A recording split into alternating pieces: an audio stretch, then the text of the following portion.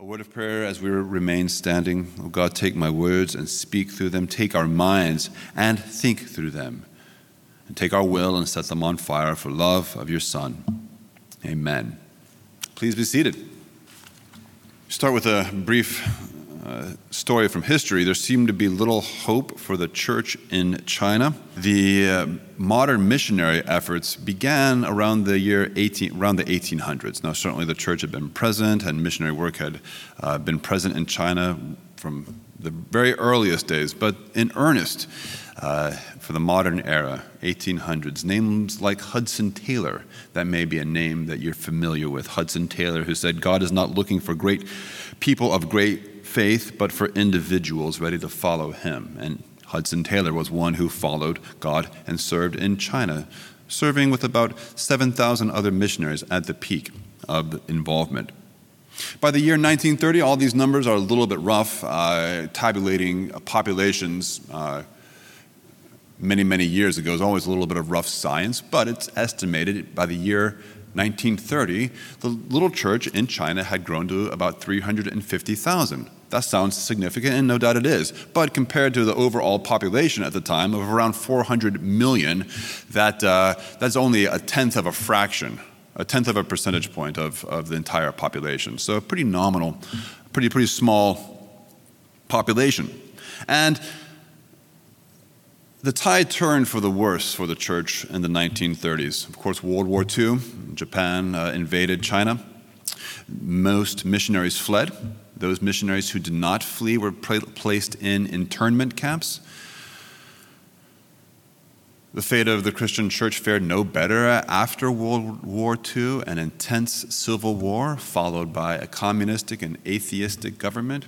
So when the doors to the West opened again and the doors to the church were opened again, it was hard to find anyone who was very optimistic about the fate of the church.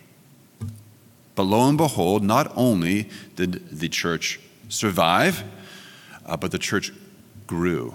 And not only did it grow, but it grew at an astounding rate, even a supernatural rate, from 350,000 in 1900 to over 58 million in 1990. This despite isolation. This despite no support from the missionaries which gave it birth. This despite very hostile settings. A supernatural growth. I start with that story from history because I believe it is similar to the church in Thessalonica. That's the letter we're studying in the fall. Like the church in China, there were good reasons to doubt the vitality of the church in Thessalonica. The birth of the church is recorded in Acts chapter 17. Acts chapter 17, verse 1. Now when they includes the Apostle Paul, who is the author of this letter, and the missionary who founded the church. Now when they came to Thessalonica is on the northeast, is in the harbor town in the northeast of Greece. A very busy, bustling city. Now, when they came to Thessalonica, Paul went, as was his custom, chapter 17, verse 2, on 3 consecutive Sabbath days to the synagogue. So he was there for 3 weeks. And while he was there, he reasoned from the scriptures, explaining that this Jesus whom I proclaim is the Christ. And he had some success. We read in verse 4 that some were persuaded, including a few devout women. And then verse 5, but wicked men formed a mob, set the city in uproar. Some of his companions were imprisoned, and Paul and his companions made it out of the city just barely, fleeing by night. And as they fled, I imagine that they, like those missionaries many years later, thought that we just don't have much hope for the success, for the vitality of this little community which has been prematurely cut off from its support, which exists in a hostile territory. So can you imagine just the joyful surprise when this little missionary team composed of Paul and his companions begin to hear rumors of the vitality and the health of the church in Thessalonica? Can you imagine the joy with which he wrote, as he wrote in verse 3, that he is able to, I have heard of your faith, your hope, your love. Verse 8 of this letter, chapter 1, that you have not only received God's word, but God's word has sounded forth from you like the resounding of a trumpet. The question I want to consider with you is, what is the seed that Paul and his companions planted? You know, the seed is nature's most fatty food, because in a seed lies everything necessary for that little seed to grow into a plant, a tree. What was the seed that Paul and his missionary companions planted? It was the same seed that was planted by those missionaries in China so many years later. A seed with remarkable, almost supernatural potency. Turn with me to 1 Thessalonians chapter 2. We're going to observe that the one seed that Paul planted was composed of two parts, both of his actions, of what he did, and his attitude of how he did it. Let's look first at what he did. Chapter 2, verses 1 through 6 explain what the apostle did. And I see two distinct activities. I wonder if you see them as well. Look at verse 4. Just as we have been approved by God, we have been entrusted with the gospel. And what we've been entrusted with, we speak. I see two primary activities that he identifies. First, he is a trustee, a steward. He has been given something, the gospel, that he is not created, but he is responsible for. I have been entrusted with the gospel. Now, bears with some repetition from last week. We don't have the gospel explained to us here, but we can summarize by simply saying the gospel is the good news of Jesus Christ, who died to save sinners and died to reveal God's love for the world.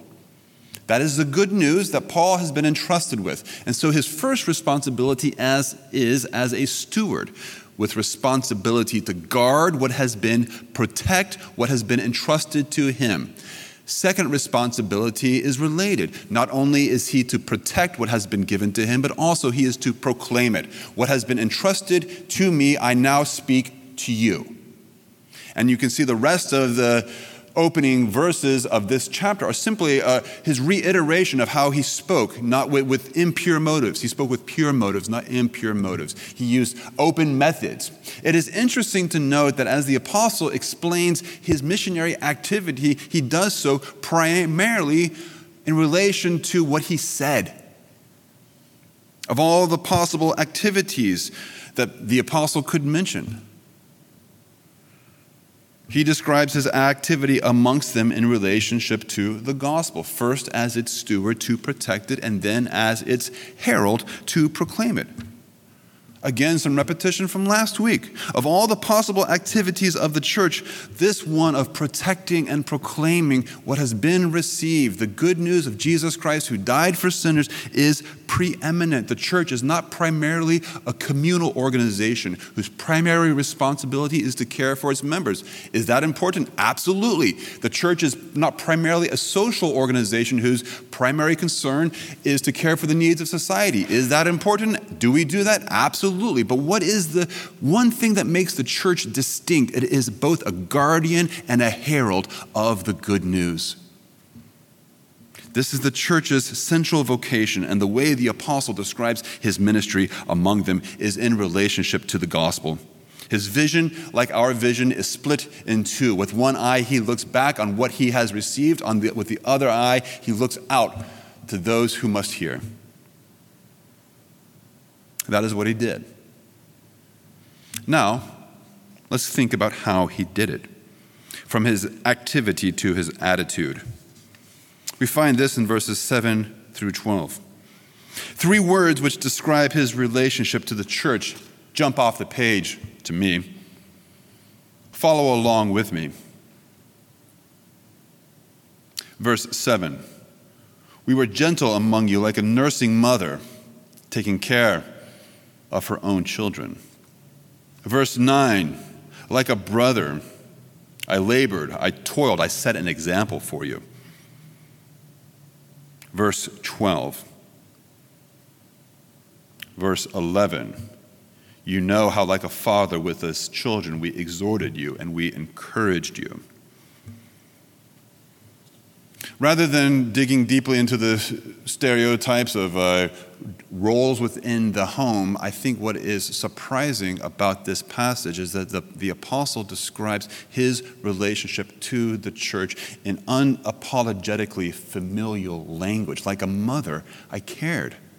Like a father, I encouraged. Like a brother, I set an inspiring example. Now, some people call me Father Glade. I always think, who are you talking to? I don't like the term father. If you need a formal term, Pastor Glade, I guess is okay. Mr. Glade is, or David would be equally appropriate.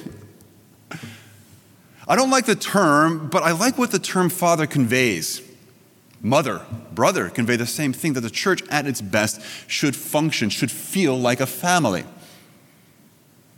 And something happens in a healthy church. It's something that they don't prepare you for in seminary. They don't talk about it in textbooks. But in a good church, a love affair begins.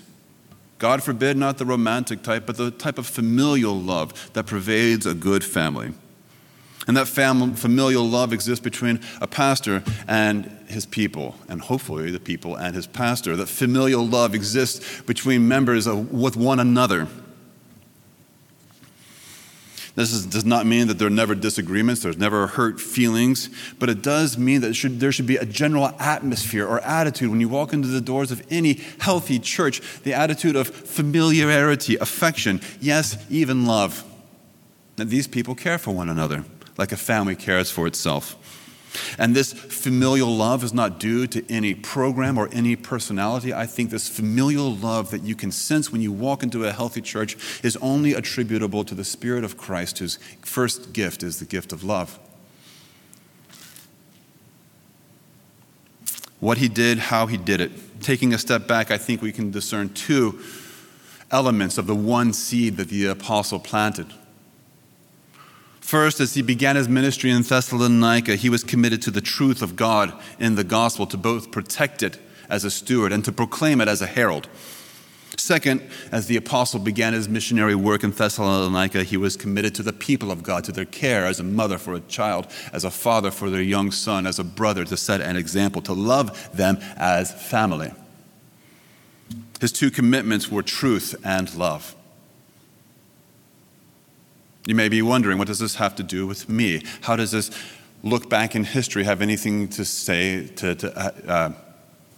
have anything to apply to me? Well, let me offer a couple of possible applications. First, this description of his missionary activity is not just the description of one church planter planting one church. I think this description is actually a prescription.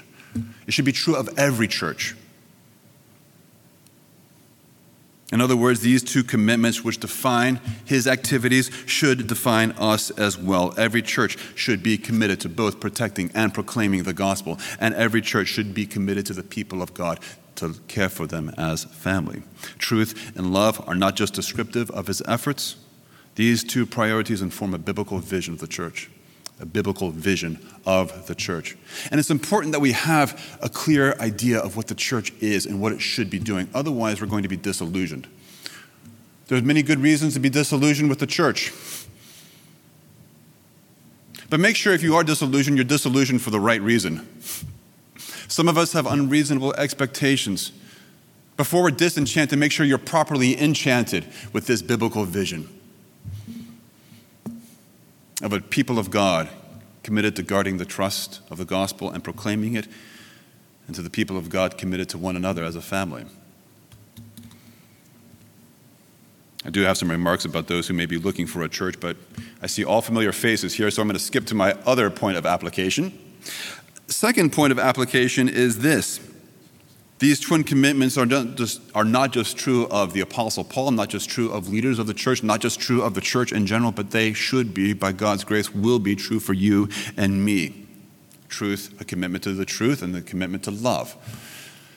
I wonder, can you think of any two greater priorities for you and me than just those? Not one without the other, not truth without love, which is harsh, not love without truth, which is weak, but the truth of the gospel combined for the love of God's people. This is the seed which Paul planted, and though the soil was unpromising, though it was left in isolation, that seed grew into a tree. I believe every ministry begins with this dual commitment, and every follower of Christ should maintain these dual commitments. And I wonder here this morning if we can ask the Spirit of Christ to convict us of the truth of the gospel and to fill us with his greatest gift, the gift of love.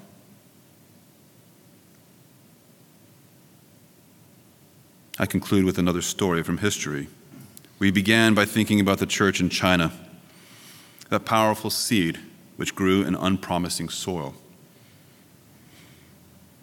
Let me close with another story from the same era. Eric Liddell was one of those missionaries who went to China. You may know of Eric, that name, through the Chariots of Fire. Recall that Eric was an Olympic runner and won the 440, a race that he had not trained for, but a race he ran because the race he had trained for fell on the Sabbath. There's a great line when Eric says, "I will go to China, but first I will run. And God made me fast. I feel his pleasure when I run." It's worth watching again if you have not seen it recently. Eric did go to China.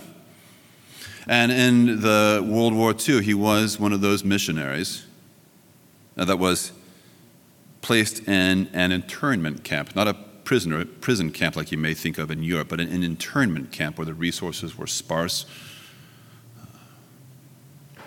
He was placed in an internment camp called the Shangtung Compound.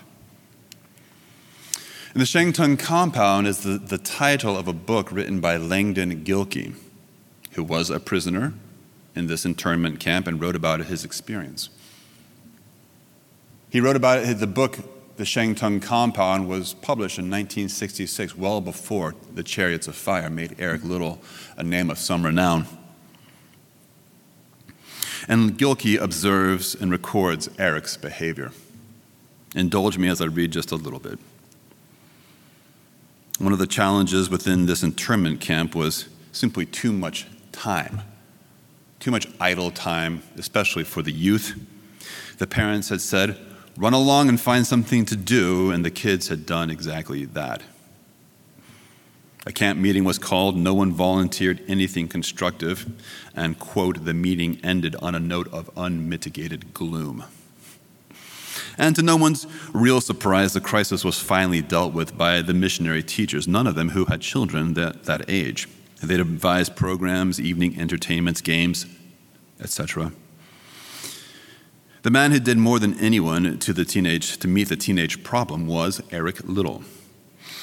It is rare indeed when a person meets a saint, but Eric came as close to it as anyone I've ever known. Most nights, Eric would be bent over a chessboard or a model boat, absorbed, warm, and interested, pouring all of himself into his effort to capture the minds and imaginations of those pinned-up youth. If anyone could have done it, he could have. A track athlete, he had won the 440 in the Olympics in the 20s and then had come to China as a missionary. In the camp, he was now in his 40s, but still with a spring in his step, good humor, and love of life. Others helped, but it was Eric's enthusiasm and charm that carried the day.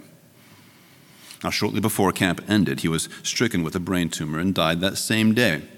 The entire camp, especially the youth, were left stunned for days. So great was the vacuum that Eric's death had left. I close there simply one example of one follower of Christ who shared two fundamental commitments. The first, commitment to the gospel, to protect it and to proclaim it. Second, a commitment to the people of God, to care for them as a father, mother, or brother. Truth and love. May God fill his church with you and me with these two vital commitments.